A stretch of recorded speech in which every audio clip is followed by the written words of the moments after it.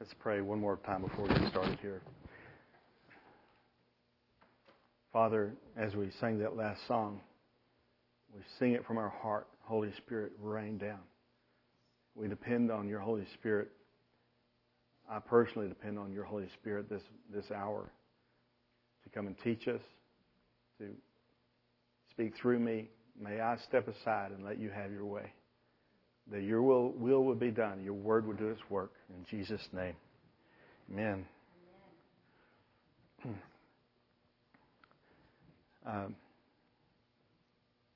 Had a couple of conversations this week, first with my wife and then with Arthur, about this thought that came in my head about teaching, and Beth and I were actually talking about teaching stuff at school, and then it kind of washed over into teaching in the church, and then the most interesting teaching method I have ever sat under in academics was a class at A&M my senior year. And Dr. Geiger came in the first day and gave us the parameters of the semester project we were to do by the end of the semester. He wrote all the stuff that we had to accomplish, this thing, and it wasn't just like calculation stuff. It was like, figure this out and go build it in the lab and make it work.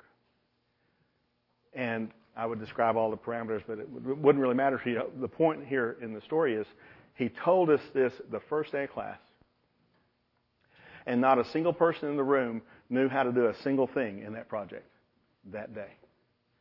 And we were all looking at each other like, we're going to fail. How are we going to ever get this done? But the whole course was pointed toward that project. Every day's instruction was used to get us there. He told us what the end result would be, and then he told us how to get there for the rest of the semester. And we had all almost run out of class when we got a new part of the project, run to the lab and start working on it. And say, oh wow, that does work. Wow, we can make a circle on the oscilloscope. That's kind of cool. I know you don't care. I did. You know, the oscilloscope where you see the waves and stuff, they always look at that little green screen when they're doing electronic stuff. It never makes sense what they say in the movies that they're doing and what you see on the screen. It aggravates me, okay? But when you see a little circle on the oscilloscope and you made it happen, it's like, wow. A month ago, I had no idea you could even do that, much less how. My point is, he mentioned the Sermon on the Mount, and this is where mine and Arthur's conversation went Tuesday night. That's kind of what Jesus did in the Sermon on the Mount. He said, here's where you're going. This is the kingdom. This is what the kingdom looks like. And everybody in the crowd, if they were really paying attention and really considering how they really were, you know, what state they were really in, they all looked at each other and said, how can we ever get there? We don't know how. So he sent his Holy Spirit, and his Holy Spirit worked through men and women, and we are given the Word of God. And part of what we're going to start today is one of those things that he gave us to say, here's how you do it. That's what all the Pauline letters are. We've covered Romans and Hebrews and the Sermon on the Mount in the last few teachings I've gone through. Those are, you know, the Romans and Hebrews, two of the big ones. Here's how you do it. Well, James is where we're going to be for a little while. And it feels a little more like introductory. It feels a little bit more basic and maybe understandable and reachable. It's an interesting book because it's almost like Proverbs, that you can kind of just reach in and get something and say, man, that's kind of cool. It's not tied necessarily in a long, drawn-out story. It's, oh, look, here's another thing I can use. Put that in my heart. And here's another thing I can put. And if you're not familiar with James, you're going to find that there's a whole bunch of stuff in James that you hear quoted all the time. It's that kind of book. It shows up all the time. We quote it, don't even know where it came from, don't care. It's the Word of God. You know. Now, Tom cares. He knows exactly where it is. I just care it's the Word of God. And I would like to know more of where it comes from. We're going to find out some of that as we go through this. But as you know me, I like to look at the details even outside of the scriptural importance of what we're going to look at. Look at who James was. Who is this James? There were lots of Jameses hanging around Jesus. Okay? There were lots of Jameses. You've heard of Peter, James, and John. That's not this James. That James was another James. That's James and John, the sons of Zebedee. Right? That's not this James. There's also another James apostle. That's not this James. That was James the Less, they call him. You never hear about him, except he was an apostle. Very odd. I need to look into that more, because it's like, he was there. He was an apostle, but we don't know much. But James, this James, the half-brother of Jesus. Why would it be the half-brother of Jesus? Because there's only one Son of God. And so, he and Jesus had different fathers. Yeah. Joseph and Mary were this James's mom and dad. And so a half-brother to Jesus. By the way, this half-brother Jesus thought Jesus was crazy when he came out and said, I'm the Son of God.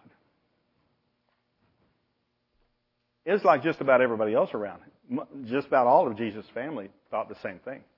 Are you kidding? We know you. We've known you since a pup, you know. And I'm sorry, I just can't buy into this Son of God thing. And James was one of those. He did not believe Jesus was the Son of God until he saw him resurrected. Because James was one of the ones that actually witnessed Jesus after his resurrection. How could you deny the Son of God then? And he did not deny him ever again. Quite a transformation. Kind of like Paul or Saul on his horse on the way to Damascus. First, he's basically arranging to have Christians imprisoned and killed.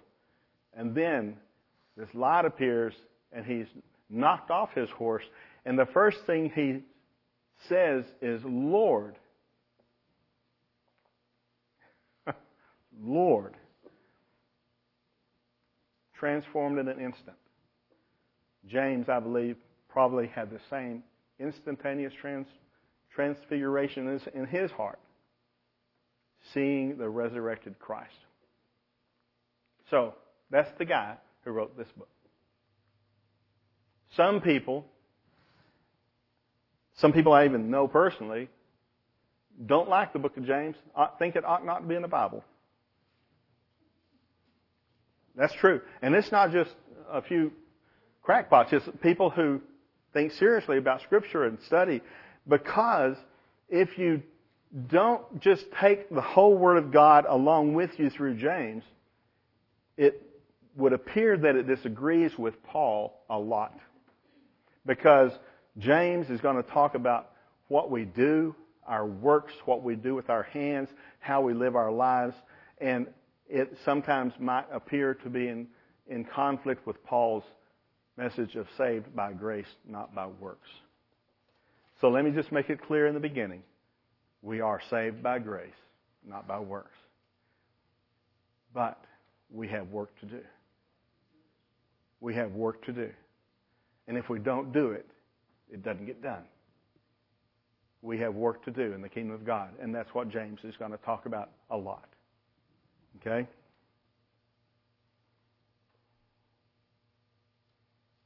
This was the first New Testament epistle written.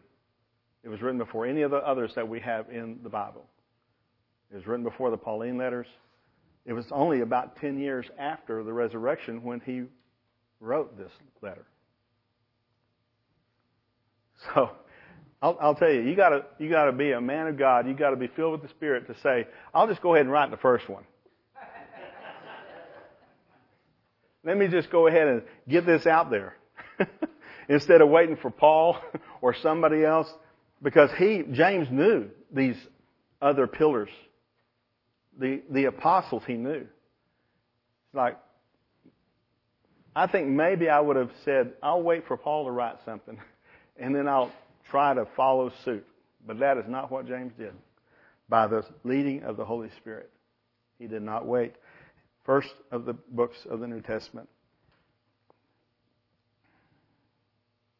So, that's the introduction. I wanted to make sure you understood who wrote the book, when the book was written, a little bit about the maybe controversies you may hear over the years concerning the book, and now we're going to study the book for the next few weeks. Don't know how long it'll take. It'll take as long as it takes. And we're going to probably get through, I suspect, maybe verse 15 today. So I'm just going to read that much of it. James chapter 1, verse 1 through 15. Just going to read straight through it. And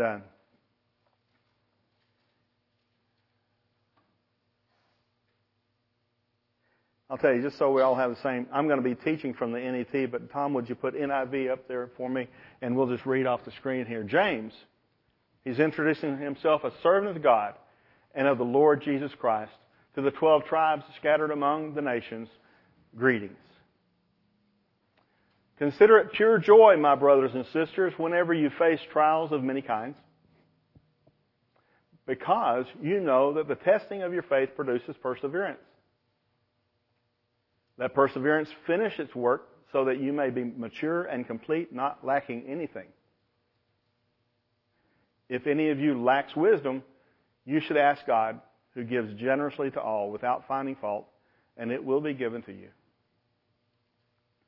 But when you ask, you must believe and not doubt, because the one who doubts is like a wave of the sea blown and tossed by the wind. That person should not expect to receive anything from the Lord.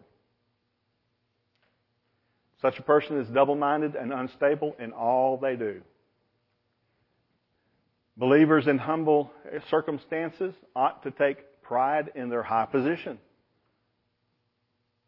But the rich should take pride in their humiliation, since they will pass away like a wildflower. For the sun rises with scorching heat and withers the plant. Its blossom falls and its beauty is destroyed.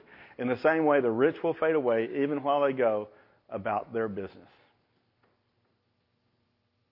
Blessed is the one who perseveres under trial, because having stood the test, that person will receive the crown of life that the Lord has promised to those who love Him.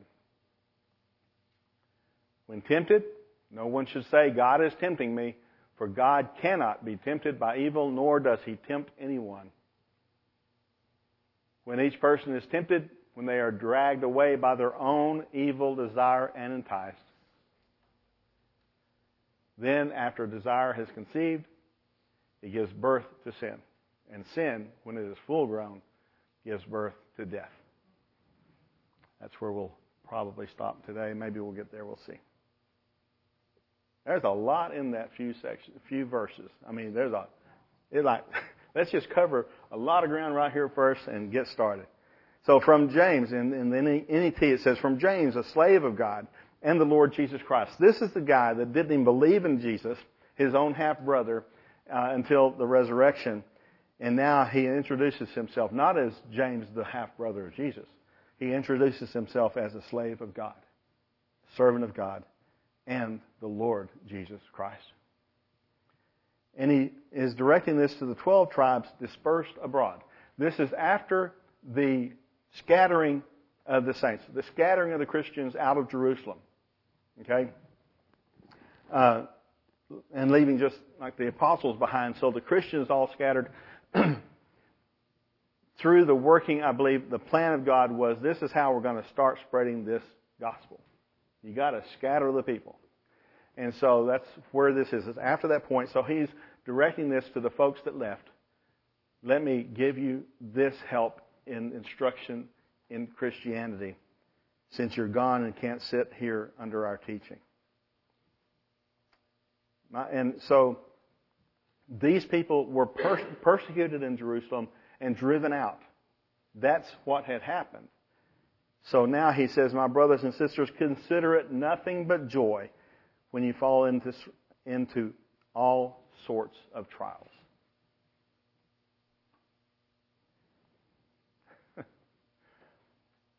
And I would dare to say none of us are good at that.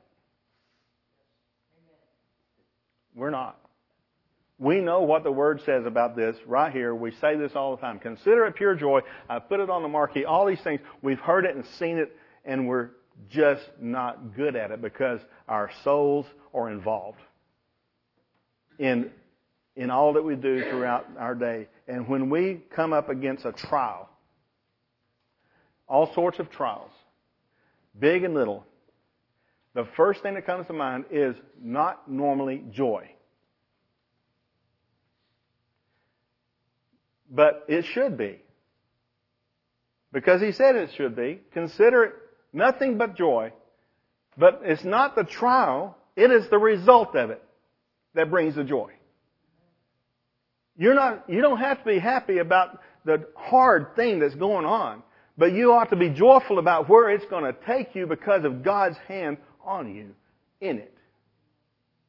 That's the point. But we instead, many times, focus on the current situation and can't find joy. All we find is just anger, frustration. Why can't I get out of this? I'm going to talk about that in just a second. By the way, this same word for trials can also be temptations. And different versions use different ways of translating this. But it has to do with context and usage. So you'll see it used both ways. But I'll just tell you, a trial is something we walk through, and you might even find that it is thrust upon you. A temptation is something outside of you that lures you, and you choose it. Because if a trial was something just out there and you were given the choice, I'm going to choose to go to that trial, we would never go. So it's two different things, trials and temptations, but it's kind of a mixture of how this word is used through this chapter, and just want to make that clear. Get it clear that a trial is not something we choose. We would never do it. A temptation, though, which we're going to see more of later, is something that is offered not by God, but by Satan through the world and our situation, and we have the choice to pursue it or not. Here we're talking about trials that we're in, not by our choosing. And we're to find nothing but joy in it. And in verse 3, because you know that the testing of your faith produces endurance. That word endurance, hupomene. Now this is real important. Remaining under. Okay? Endurance is what it's translated here in the NET, I think the NIV as well. But the King James says works patience. Well, patience doesn't work for me. It's like, I don't really want patience in the midst of this. But if you look at this remaining under idea, you are in this situation that's pressing down on you. And you have a choice to crawl off the altar and get out of it at times, or kind of squirt out the side and not let it do its work. But it says if you'll endure, if you'll remain under, just let it do its work. That's not easy. But it says, you know that the testing of your faith produces endurance, and then endurance, remaining under that, having its perfect effect when it is complete, when you let the trial and the pressure have its work completed, what happens in 4? So that you will be perfect and complete. When the work is done, let it have its complete work. Then you will be perfect and complete, not deficient in anything. We cannot expect to be grown up and matured in God without stuff happening to us and testing our faith and training us and pressing us and doing work on us. You just can't expect change without work being done on you.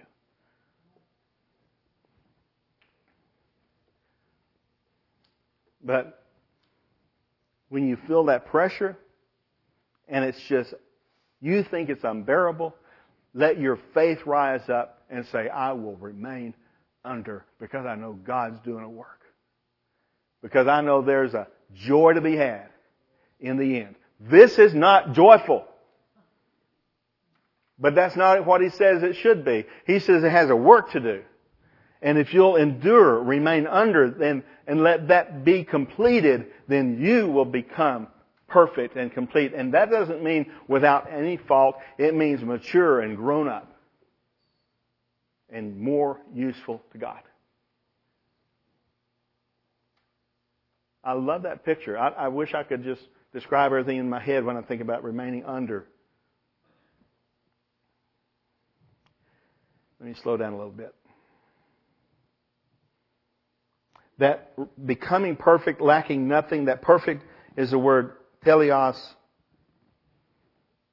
T-E-L-E-O-S, like telescope.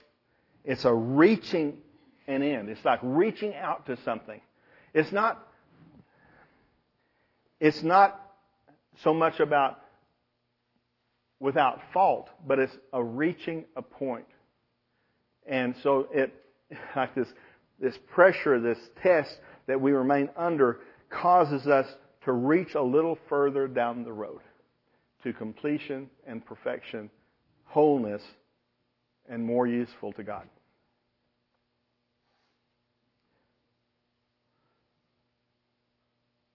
So when you let that happen, the last of verse 4 in the NIV says, we will be wanting nothing. And the NET says, not deficient in anything. The other translations don't include in verse 5 the word but in the NET, verse 5 starts with but. If anyone is deficient in wisdom. But wait. What did it just say in 4? It said, you'll not be deficient in anything. And then in 5 it says, but if you're deficient in wisdom. The not deficient in anything, I believe, is pointing toward that end work. That's where we're headed. But along the way, we will need wisdom. And if we're honest with ourselves, we are deficient daily. And it says, but if you are deficient in wisdom. He was kind of a little bit kind when he said, if anyone is deficient. Instead of saying, since all of you are deficient in wisdom, which is the truth. We are all deficient at some level. He should ask God, who gives to all generously and without reprimand, and it will be given to him. This is a scripture that affected my life years and years ago.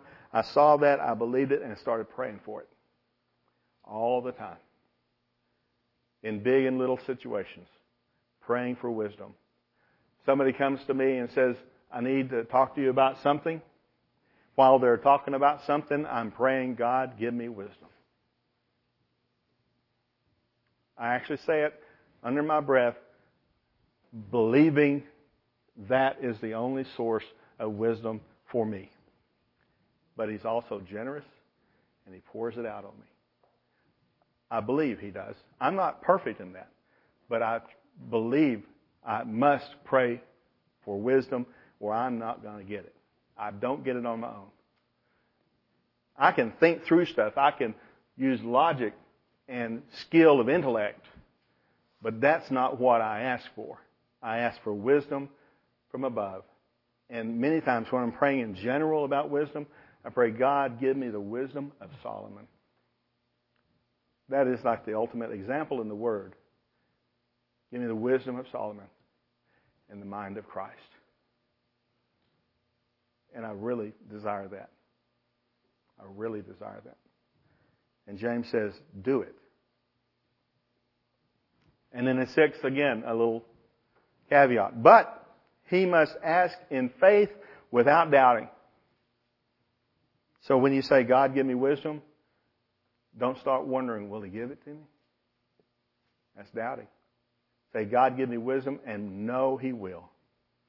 Know He will. Without wavering, know He will.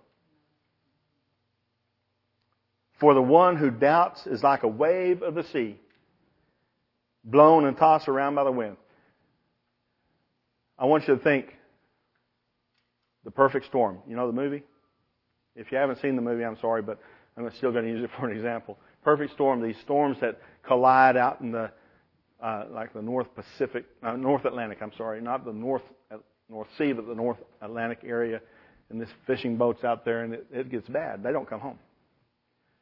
And these huge waves, I mean, not waves, we're talking waves like the size of the building. Those are generated by the wind. That's it, wind. Wind blowing on the water. Nice breeze. No, high winds blowing on the water create these, and it just takes the water and pushes it around anywhere the wind wants to push it. And it says, that's what you're like. You're like that water, the wave itself being pushed by the wind, and you've got no control of it if you doubt instead of believe what you've prayed from God. You will not get anything you've asked for if you have that kind of doubt. You're just going to be pushed around, let the wind push you and cause you to flat cap and toss to and fro and never be on solid ground. In verse 7, for that person must not suppose that he will receive anything from the Lord.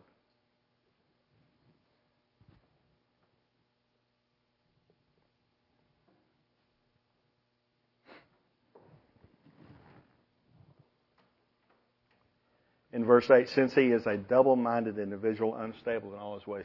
That word double-minded, when I first saw the Greek word, it looks like disukos, but it's actually, I think, pronounced dipsukos. But it's like double-minded, two-souled, spiritually schizophrenic. Okay, that's what you can kind of consider that. Like, yes, he can, no, he can't. Yes, he can, no, he can't. But we would never do that. We would never waver because we're under this pressure. If we would never waver, we'd not have to have this instruction. The instruction tells us where, just like the Old Testament, I've said this many times, the law, God gave the law to Moses, and Moses gives it to the people, and it has some crazy stuff. Don't do this, and don't do this, and don't do this. And you're thinking, really? I'd never dream of doing that. But the only reason he said don't do that is because they were doing it. We've come a long way since then. You know, we're a little bit more controlled, a little bit more corralled now because of that beginning, by the way.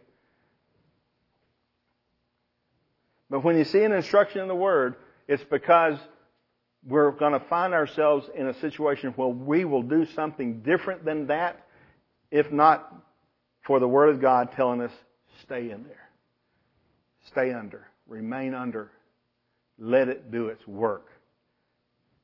And then, in the midst of that, as you're going through that process, you're walking through this lifelong maturing process that God puts us through and brings us to that point of maturity. When we find we need wisdom, without doubting, say, God, give me wisdom. And He says, no problem. I will pour it out on you. I will not reprimand you. I won't say you should have known better. I will just pour it out on you. Wow. Why wouldn't we all ask for wisdom all the time? He gives it without reproach, without reprimand. And we don't want to be that schizophrenic, spiritually minded man or woman. Yes, no, yes, no.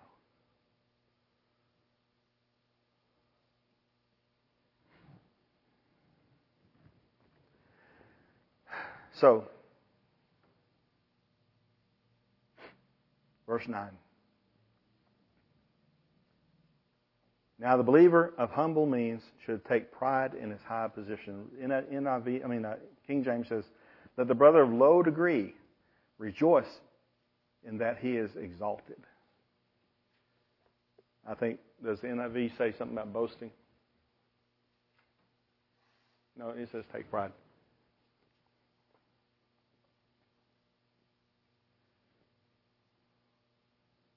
It's interesting to be told that we should be prideful, but it's not in of ourselves. It's actually recognizing we have been placed next to Christ. We have not attained it, but we have been given that place. Humble means should take pride in his high position. Joint heirs with Christ. Joint heirs. Interesting. Don't take pride in ourselves, but take pride in the place He has put us. That's boasting in God. Look at what He's done here. He has placed me here. Nothing on my own accord has gotten me here. But then, a warning. There's all kinds of warnings to the rich people in the Word. Verse 10, but the rich person's pride should be in his humiliation or humbleness, because he will pass away like a wildflower in the meadow. By the way, we will too. But the rich people, he's just warning. You just can't take pride in what you've built on your own. But be humble and take pride in humility. And then in verse 11, for the sun rises with its heat and dries up the meadow. The petal of the flower falls off and its beauty is lost forever. So also the rich person in the midst of his pursuits will wither away. I personally know a man who his only scale for his own judgment of his own success is how much money he makes. That's it. And he tells me stories about this deal and that deal and how he's done this and this is how I did it, and takes a lot of pride in that. And he will be doing that until the day he dies. In the midst of his business, he will fade away. You hear the kind of the joke. So that rich guy, he died. How much did he leave? All of it. He left all of it behind, because the business and the money is not heavenly and is not eternal. There's a type of plant called ephemeral. And in the desert, there's these ephemeral plants that when it rains out in the desert, where there was no plant, a heavy rain comes and boom, there's this plant. And it comes up and it grows, it flowers, it makes its seeds, and it dies in as little as 10 days. Boom, done. You say, wow, that's awfully short. Well, from God's perspective, that's us.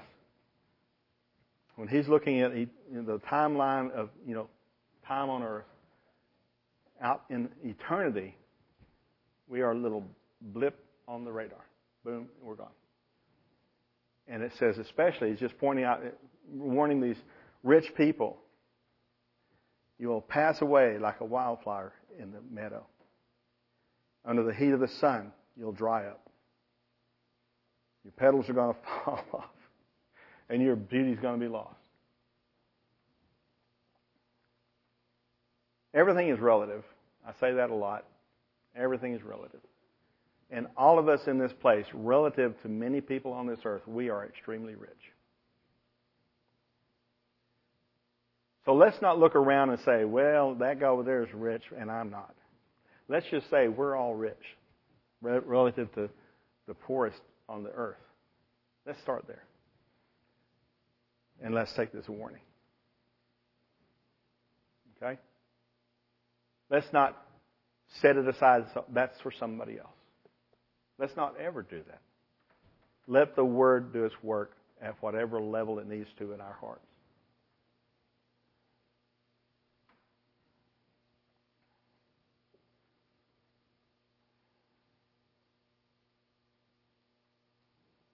Hold on, that reminded me of something I got to go back and...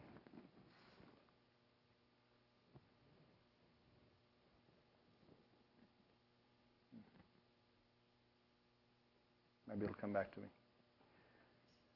Had to do that relativity thing, relative perspective. So let's go to verse 12. Happy is the one who endures testing, because when he has proven to be genuine, he will receive the crown of life like God promised to those who love him. Life that God promised. I know I use movie references all the time. I wrote in my notes here, think Thor and the hammer. It's like, when it's all said and done, will you be found worthy? You know,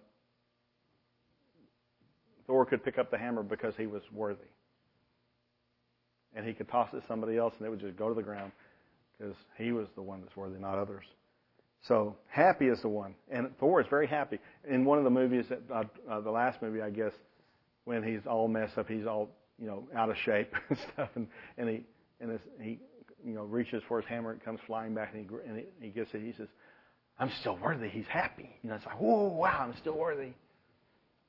We ought to be happy like that when we've endured the testing, because when he has proven to be genuine, he will receive the crown of life.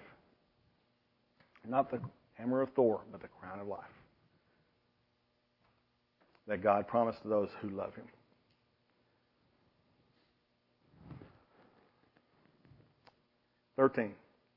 Let no one say when he is tempted, "I am tempted by God," for God cannot be tempted by evil, and he himself tempts no one. This is going back to that difference between trials and temptations, okay? Now we're talking about temptations. But each one, in 14, each one is tempted when he is lured and enticed by what? His own desires. We all have desires. We've all got them.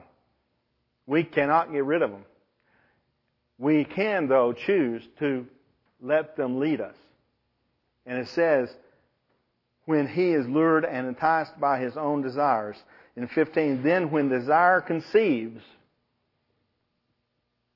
you get a desire and a temptation together and they conceive. Think about that. What is conceived? Sin. And it is not just conceived, it later gives birth.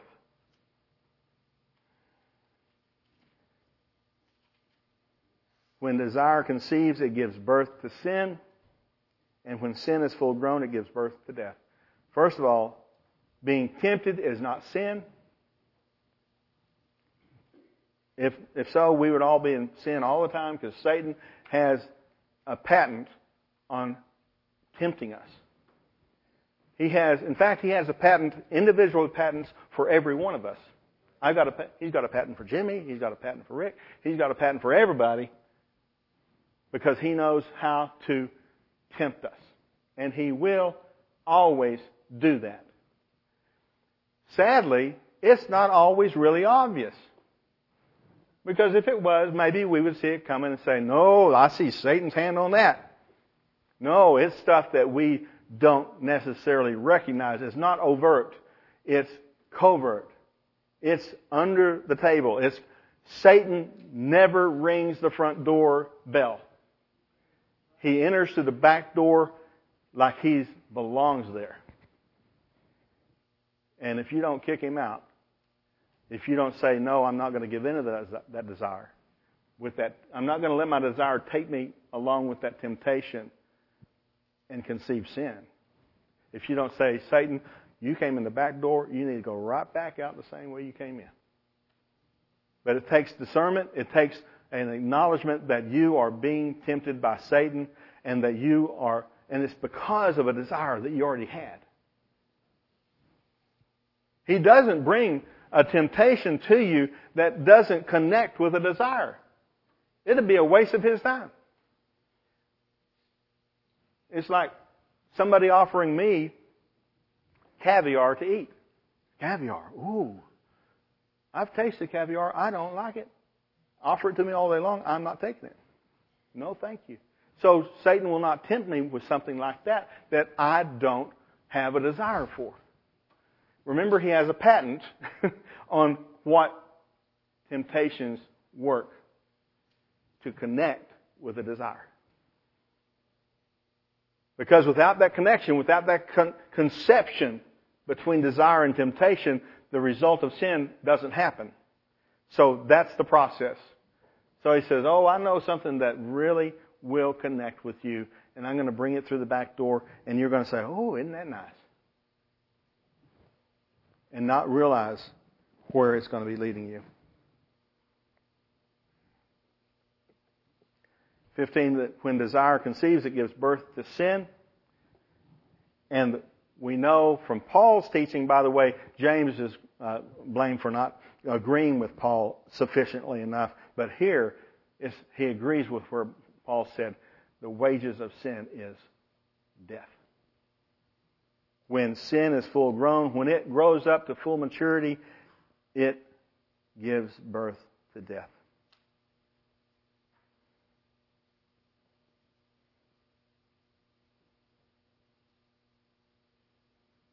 I'll just go ahead and finish with 16. Do not be led astray, my dear brothers and sisters. So the end of this whole introductory part of the book, don't let a temptation be connected to your desire and let sin be conceived. Just don't be led that way. It is a leading, a purposeful leading. It's not accidental. There's no neutral place to live in this earth. I want to live all by myself, neutral. I don't care about God and I don't care about Satan. I'm going to live just neutral. No such thing. No such thing. You either live for God or you'll be under the prince of the power of the air. No other place. So don't be led astray. Don't be fooled into thinking that you're immune from temptation and that being linked with a desire to give birth to sin. Do you see how practical this is? This book is awfully practical. It's almost like, could be titled Practical Christianity, How to Get Through Your Day. That's what we're going to see a lot of as we go on through this book. That's what I have for today.